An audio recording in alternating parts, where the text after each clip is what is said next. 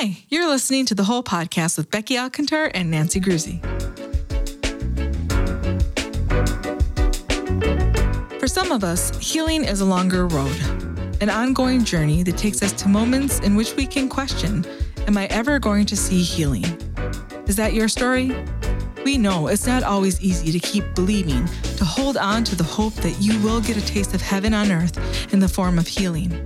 Today, we're having an honest conversation with our guest, Stephanie Charney, as we talk about how do I keep hoping in my journey to wholeness.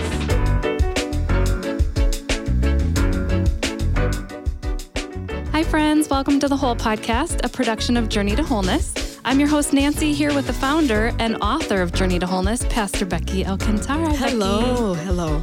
As Becky mentioned earlier, our guest today is Stephanie Charney with her sweet little baby boy, Silas. Hello. Hello. Thanks for being here with us today. Thanks so much for having us. Yeah. Tell us a little bit about who you are, your journey. Well, you are a Journey to Wholeness facilitator. I am.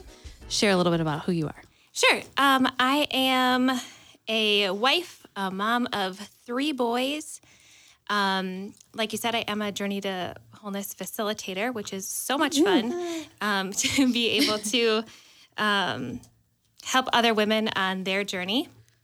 Right now, I work at the Life Church and doing some great stuff there. And I think that's about it. That's about it. Yeah. And she sings. And she she uses her sings. wonderful gifting of her voice on Sunday mornings with us, which we love. And so if you hear Silas in the background cooing a little bit, he's just hanging out with us today, which is fun. It's the first time we've had a baby on the podcast. It's our premiere of babies on the podcast. Premiere.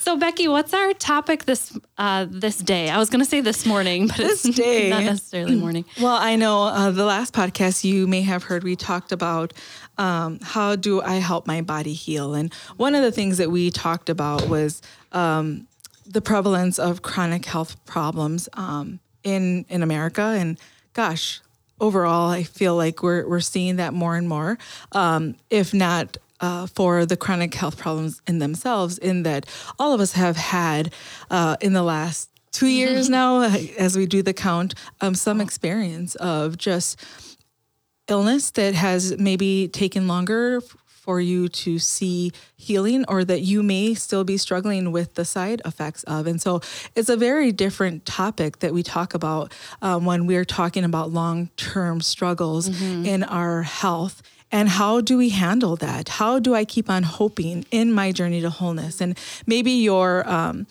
struggle hasn't been a physical illness. Maybe you've struggled with mental illness or, emotional heartache, and it seems to be ongoing. And the question we get most often is when my experiences are compounded, when I don't even seem to have a moment to catch my breath between or after or, in the midst of this new thing now that I'm having to struggle with, the side effects, the compound effects of this struggle I'm facing. How do I keep my hope alive? How do I keep hoping for that wholeness that we talk about on the podcast? How do I keep hoping for a healing when it seems to be more and more elusive as the days go on? And so today we invited our friend, Stephanie. And like many of us, I, for one, have struggled with ongoing health problems, definitely have struggled with depression. So has Stephanie. And I think at some point we become the experts of really having to hold on to hope when sometimes what we're hearing from doctors or from our situation or from the new diagnosis that we've just been handed is to keep hope throughout that entire process. Yeah. And how do you do that? And like what you said with when it gets compounded, it's one thing after another, and how easy it would be to just decide that there is no hope. Right. It's really easy just to succumb to the diagnosis itself, or to the label, or to, really start to question and kind of raise your fist to God and Yeah. like, what kind of God are you that I haven't seen the results that I see others receive or that is promised to me, or that I want to hope in, but it's becoming more and more difficult to do that. And so we just want to have a real conversation because we know there's many of you out there who, in the face of all of these great podcasts we have, may be answering back to us out on the airwaves. Yeah. How do I even do that with what I've been dealt, or what I've been facing? Yeah, or going through currently.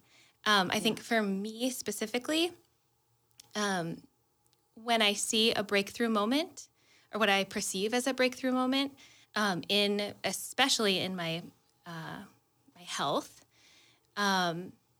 and then I think everything is better, and I think that okay, we can move on from this. We can face the next challenge, and then something happens, and then I have a setback, and that for me is where it's easiest to lose hope. Yeah. Especially when you have had moments where you've tasted the goodness of healing and had like this is it. Right. Yeah. Which I think is your story, especially this year. Yeah. I have had moments this last year where I thought my chronic diagnosis had changed. I thought I was going to be completely set free from it. And I thought I was going to be able to package it up and put it away and not have to deal with it again. However, being a Journey to Wholeness facilitator and having friends who speak the Journey to Wholeness language, I know that that's just not how it works. Yeah. I can't package it away. Even honestly, even if I was completely healed, in this moment right now, it's still going to be a part of my journey and a part of my process, and a part of where I'm going. So I'll never be able to just package it away. But yeah.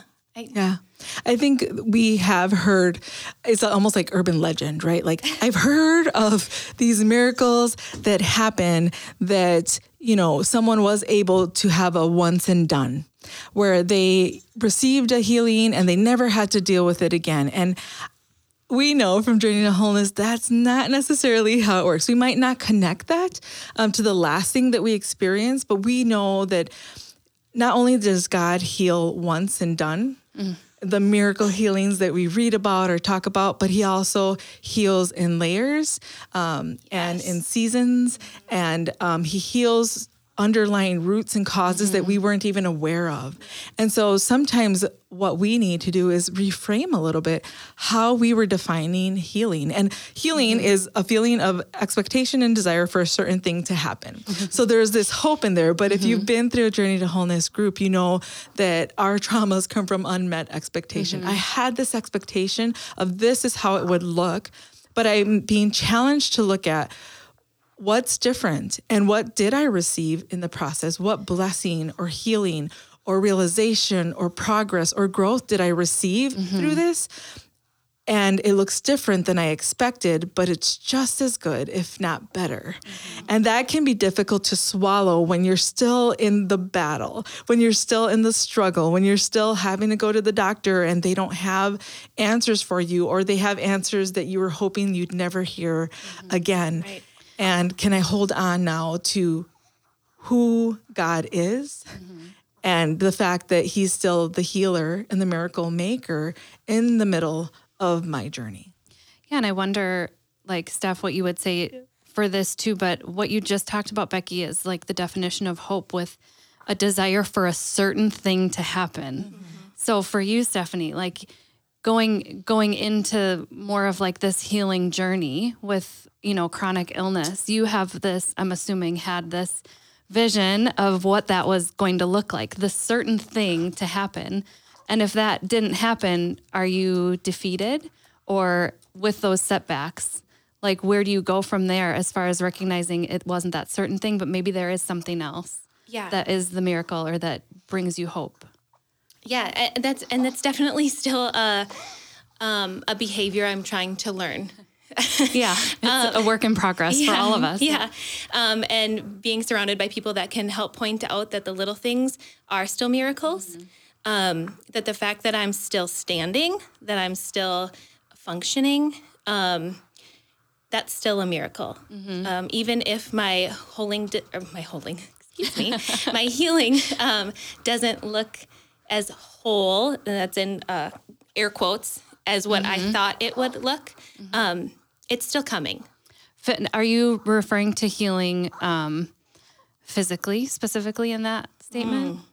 I mean, I think we all know that wholeness is a process. Yeah.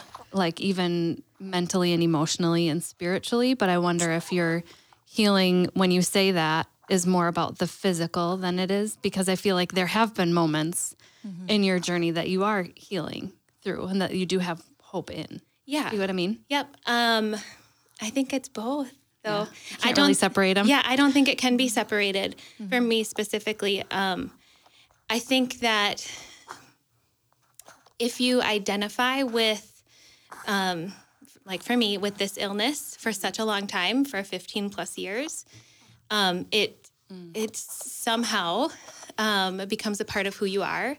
And through the journey, you have to undo that because it's not a part of who I am. Or let me rephrase that. It is a part of who I am. It's not who I am. Yeah. So good. Yeah, so I think it's definitely the emotional piece is probably harder than the physical piece. Yeah.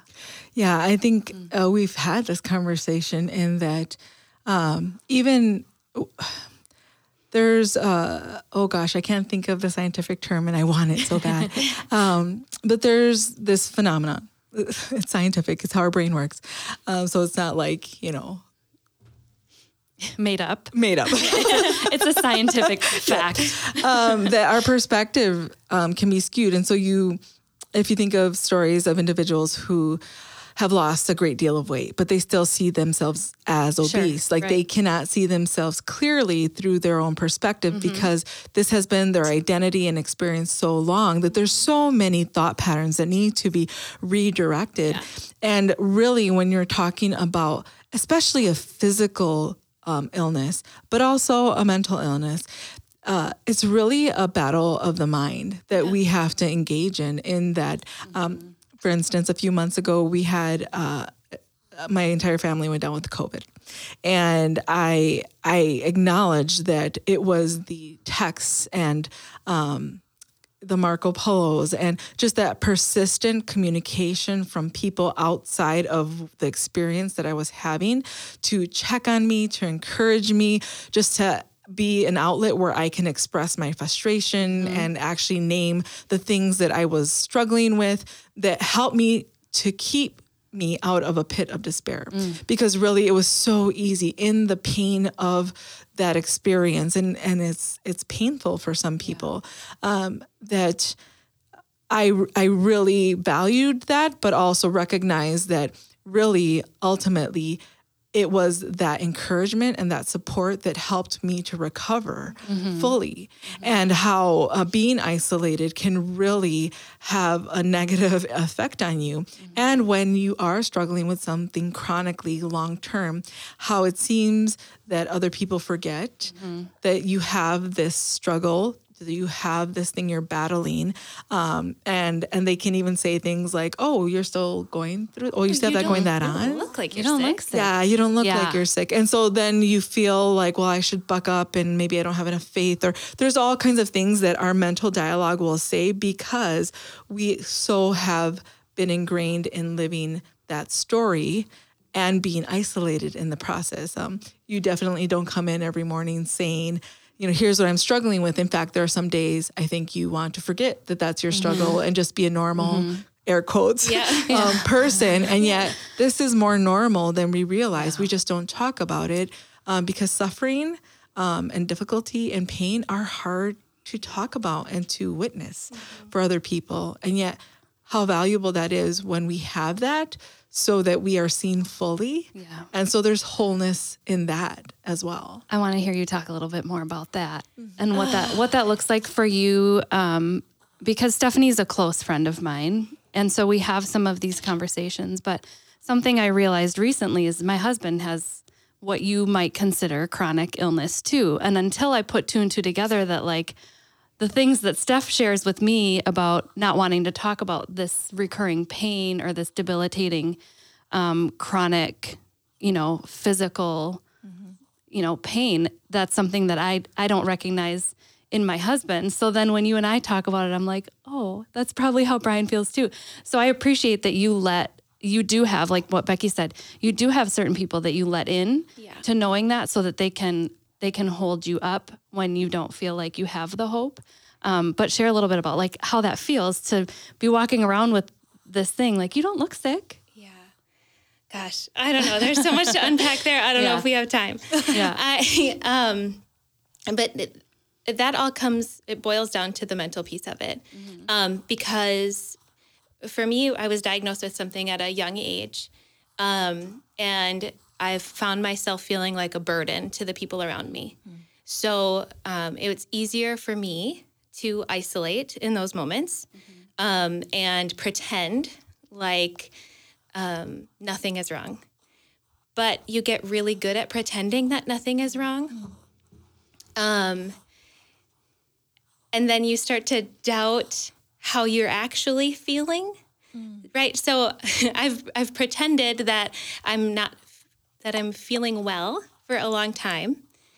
And so at some point I think, do I actually feel well? And now I'm pretending to be sick. I mean, it's a monster of a mind game. So when I am fortunate enough to have friends that ask me questions very specifically about how I'm feeling, and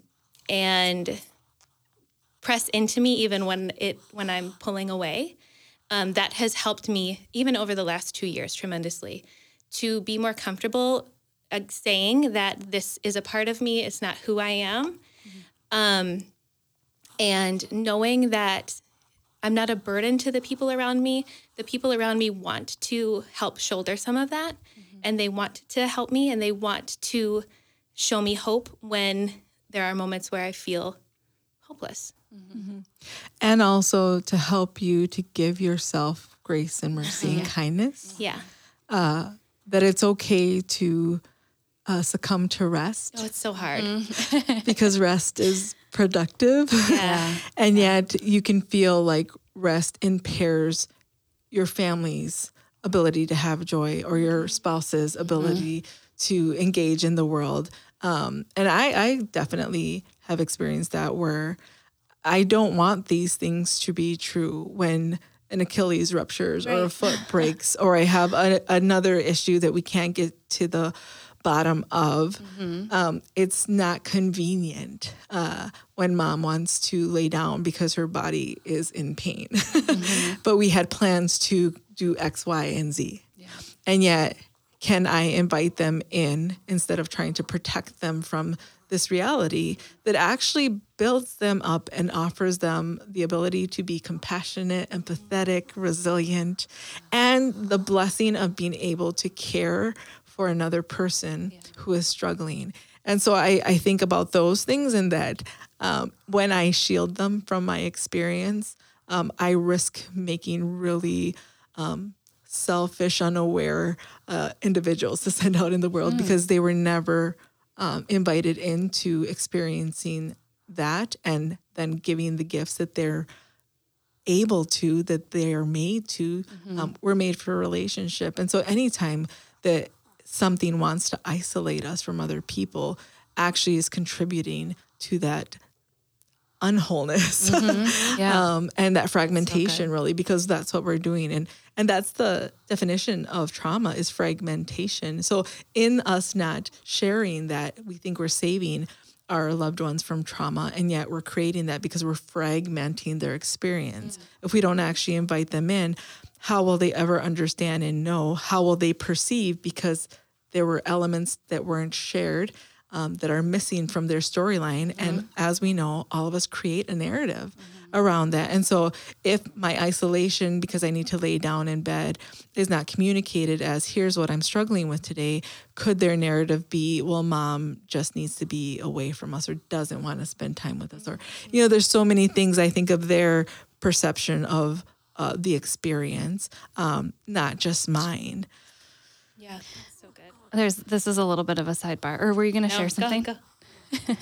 This is maybe a little bit of a tangent, not completely, but I think what you said about allowing your children to be in on what's going on. I'm reminded, Steph, of recently when you talked to your oldest and his first response, like, share it. I think it was just so cool when you talked to Ben about what was happening, and his first response was to pray. Yeah.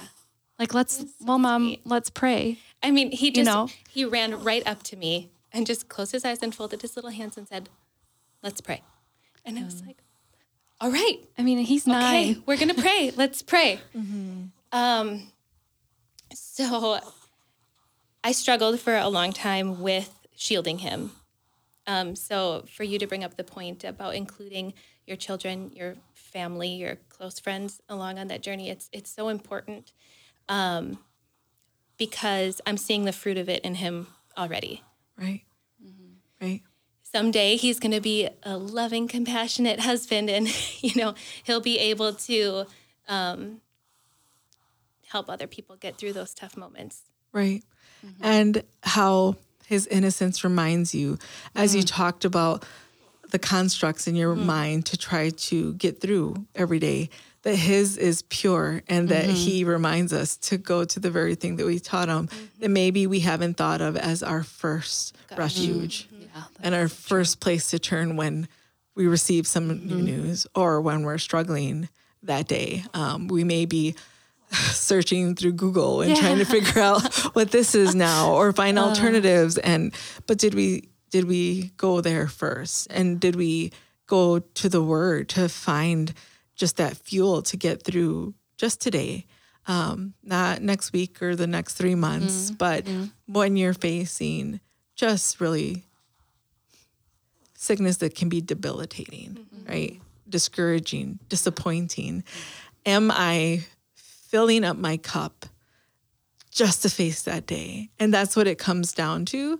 So if you're out there going, what can I do on a day-to-day basis to help myself get through? But maybe you're the loved one of somebody and you're just realizing, oh my goodness, they're still in that battle. And I have not asked or talked or provided encouragement. I can tell you it's the little nuggets. You don't need to do anything extensive. A card, a word, a text was life, has been life in moments of great darkness and despair that invites you to just jump in, and how impactful the power of a word is, that it's literally life in those moments.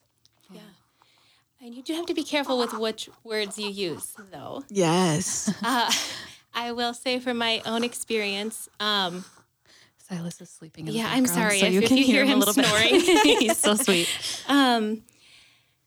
When you are dealing with someone that's going through a chronic illness or depression or anything like that, when we tell those people you're so strong, we think that we're being helpful, but being on the receiving end of that, and this might not be true for everyone, but for me specifically, then I feel like I have to hold myself to this certain level of strength. Right.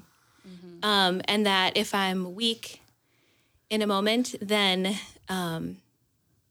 everything is going to crumble. So I would say if you're encouraging somebody that's going through those things, just pick your words wisely. Yeah. And be a source of encouragement. Yeah. It's the equivalent of saying, well, God must have thought you were strong enough for this. Yeah, it is. It really is. Yeah. And really, let's just clarify that in case you're like, well, what's wrong with saying that? God did not intend for us to be in pain and suffering. That was not his original plan. he's correcting things that went awry. And we're in the process of that, right? We're in the process of, yes, the tilting earth, the correction of just the world having gone off of the tracks. And he's already done it, right? We're just waiting for the final act. And in that struggle, in the middle, when you're in the middle of the lake and you can't see the shore either way. I don't remember where this started and how this began, but I also can't see the shore of where I'm going. Those are the moments that we have a great opportunity, really, to see Jesus walking on water. It wasn't until the disciples were in the middle of the lake that they saw the water walking Jesus. And I would say in the darkest moments, in the moments where I have been in complete just surrender, not because I'm so good, but because I was so exhausted and so fatigued and so overwhelmed that I had to succumb and surrender to the water walking Jesus, is when I have come to know him better, that I have come to understand that he sees me fully, that he's with me in the middle, that he sees me and that he suffers with me and has suffered with me, but also that he's already done the work to redeem it all. And so in the darkness, in the night, that's what I can look to. It's the light of hope, that it's not necessarily what I thought or what I would have asked for or what I would have engaged in. And if you gave me the choice today, would I go there? Probably not. But am I thankful for the opportunity to see and know him better, to develop a relationship with a God who knows suffering, who knows heartache, who will not leave us in those moments, that never has, even when we feel most alone? Absolutely. I'll take that 1,000 times over. But it doesn't mean it's not hard. It doesn't mean that it's not a struggle every day to hold on to hope. But what I know is, just like the world needs correcting from the tilt that it took in the fall, that so does my mind. And I've had to recalibrate what hope looks like and what I'm hoping for. And in Journey, we talk about 1 Corinthians 2:16, who has known the mind of the Lord so as to instruct him, but we have the mind of Christ, that we have access to that very mind and perspective that helps us to see the hope of Christ, of God himself, who is present in our struggles, and who wants us to hang on to hope of healing and wholeness and goodness, because that's the God he is. He's a God of order, not chaos. And that structure, that whole plan that he has, is for us as well. And it's not lost in the process if we don't get lost. If we can hang on and gather a multitude of witnesses to journey with us in that. It's so important for us, to remember that. I also think of Daniel, right? When Daniel said, I'm doing it God's way, basically. And I'm sure he thought, God's going to save me from, this king who's like, you need to worship and bow down to me.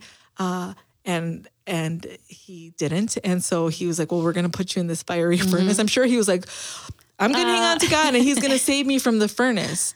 And yet he didn't save him from the furnace, but he was there with him in the fire. And I think if you feel like you're in the fire today, know that God is with you in that, and you still will not be burned by the flames. So our perspective, our hope was, save me from this, package it up, keep it from me, don't make me go in. And yet he's saying, I'm there with you, and I want you to know me in the fire and have an assurance that these flames will not burn you, because your hope is sealed. Your promise of healing is sealed. And so keep walking with me in that journey. I love that you brought that up from Daniel. And I do have the scripture in front of me, but it says, if this be so, our God whom we serve is able to deliver us from the burning fiery furnace. He will deliver us out of your hand, O king. But if not, be it known to you, O king, that we will not serve your gods or worship the golden image that you've set up. The three things that I've talked about from my past suffering is God is able to deliver us. He will deliver us. But then even if he doesn't, Yeah. we're not going to fold. And that's where that, like, you get the setback and it doesn't look the way that it's supposed to look. But then what are you doing with that?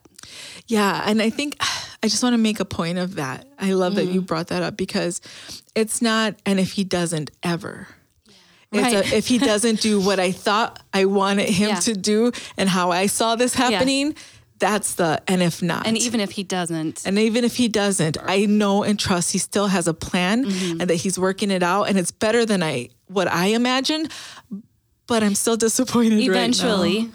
Right. Yeah. I'm still disappointed right now. So it doesn't mean that you have to just be like joyful and happy. Like, oh, this hurts so bad. Yay. Like that's a little crazy. What that means is I can mourn and be disappointed about the fact that this was what I hoped for, but I can still trust that he has a better plan. And so I just need a little more recalibrating, because he has said, I can have the mind of God. I can know these things. These things are available to me. They're not elusive and they're not hidden, but there's some adjustment in me that still needs to happen so that I can see fully what he has. But can I trust in that anyway? Have I said that on the floor of my bedroom or bathroom when I've like just been at the end, like, fine. And you can hear the like, I'm just going to give up. I'm not doing this because I'm so holy, but fine. And if you don't, I trust you anyway.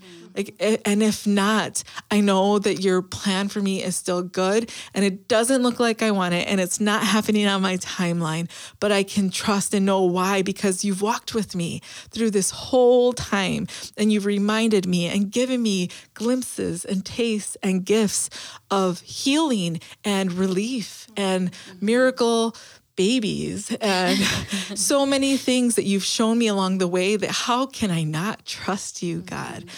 But have we taken an inventory of those things? Or are we so lost in our disappointment and dejection and diagnoses that we haven't taken an inventory of those things so that they can help fuel us along the way?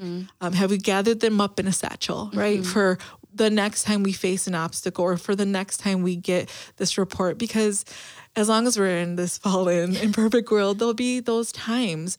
And can we look at them differently? Instead of making them part of the label or an ongoing saga, can we start to fragment that a little bit and compartmentalize that? Because it's very easy, especially when things are compounded, to go, well, it's the same thing. It's just happening again. He hasn't actually answered me. Nothing's changed. Yeah, it's interesting that you say that, because Pastor Becky and I did just do a little bit of journeying together recently. And in my journey, I had thought that this part of, like I said earlier, this part of my journey was over. And then it came back full circle and it came back different. And we had spent a lot of time there that it came back different, but it came back differently because there's more work to be done, not just in my physical body, but in my emotional health. So when, Nancy, when you asked earlier which part, it really is, it's twofolded, and God knows what needs to be worked on. And he knows when we're not done working on it yet. And he knows how to get our attention. Right. And he got my attention this time. And so we're working through some things. Yeah. Interesting. Yeah. Yeah. I feel like for you, God has addressed what you knew about. Yeah. And so there's still an answer to prayer. Yeah. And there's still progress in the journey. And now he's addressing what you didn't know about. Yeah. And that can be really frustrating. Yeah. And But am I not still thankful? Oh, gosh. And grateful for making me uncomfortable. That's the part that keeps me in the hope, is Pastor Becky says, he loves you enough not to leave you there. Right. And he loves me enough not to leave me in this junk. And sometimes in order for him to get my attention, my life has to be turned upside down. Right. Because otherwise I'll ignore it. Right. And he knows that. Yeah. There's a new Pastor Beckyism. I think some of you have heard it. And it's a truth disrupts. Right. And would I rather live in denial of what's there and be blindsided by it? Or would I choose for God to tenderly, gracefully, mercifully, kindly, gently guide me through that, even if it's disruptive? And I think what we fear when we have those moments is that truth is destructive. And yet, if it's God, I know God's design, and God's design is healing and wholeness and redemption. And so when I receive a truth, can I trust that it's disruptive, inconvenient, not what I wanted, but can I trust the God who is good, that it is not destructive? Yes. And that he holds me in this as well, and that I will see his goodness again, because he gave me that gift already and he's shown it to me already. And maybe you haven't had one of those moments, to our listeners out there, or you haven't been through a journey where we can pluck those out of your timeline for you and help you gather them up. And sometimes we have to pluck, right? Sometimes it's embedded in our stories so deeply that maybe we don't even see them or can acknowledge them or can find them because there's so much for us to sort through. But I want to encourage you to sort that through with people who have walked the walk and are walking the walk. I don't think one facilitator would say to you that they're all done and it's perfect now. But can they say that there's so much that has been accomplished and so much work that has been good and so much that they are now free of that they weren't at one point? Absolutely, 100%. Yes. Yeah. That's awesome. So many good things from that I feel like we can kind of chew on and dive into. Becky, is there anything else that you wanted to add? I think for everyone out there, I know if you've heard the scripture, for I've learned in whatever situation I am to be content, that can seem elusive when you're just in pain and things are really hard and there's a lot of sorrow and mourning in your life.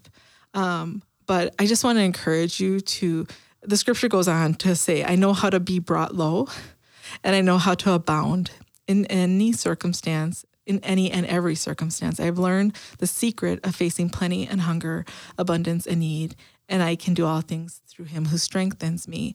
And that requires you to actually submit to that mourning and sorrow sometimes, so that you will know how to abound, that is part of the exercise of actually being strengthened and being equipped for whatever might come your way. And if you're feeling like, I don't feel equipped, I feel weak and I'm not able, would you be brave enough to come alongside someone who can witness and bear witness to your pain and sorrow with you?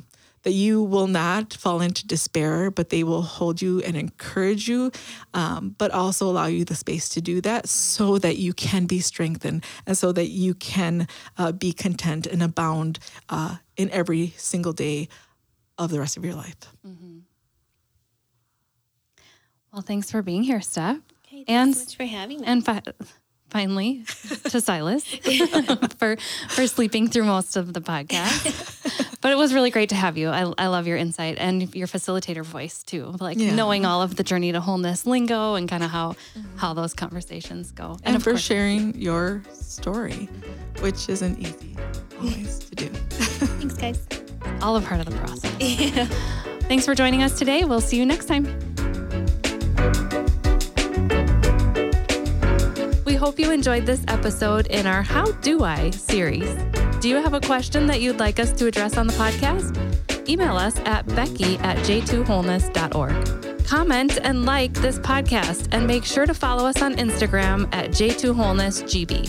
Thanks for joining us on The Whole Podcast, a production of Journey to Wholeness, a program designed to help you feel equipped to face life's challenges.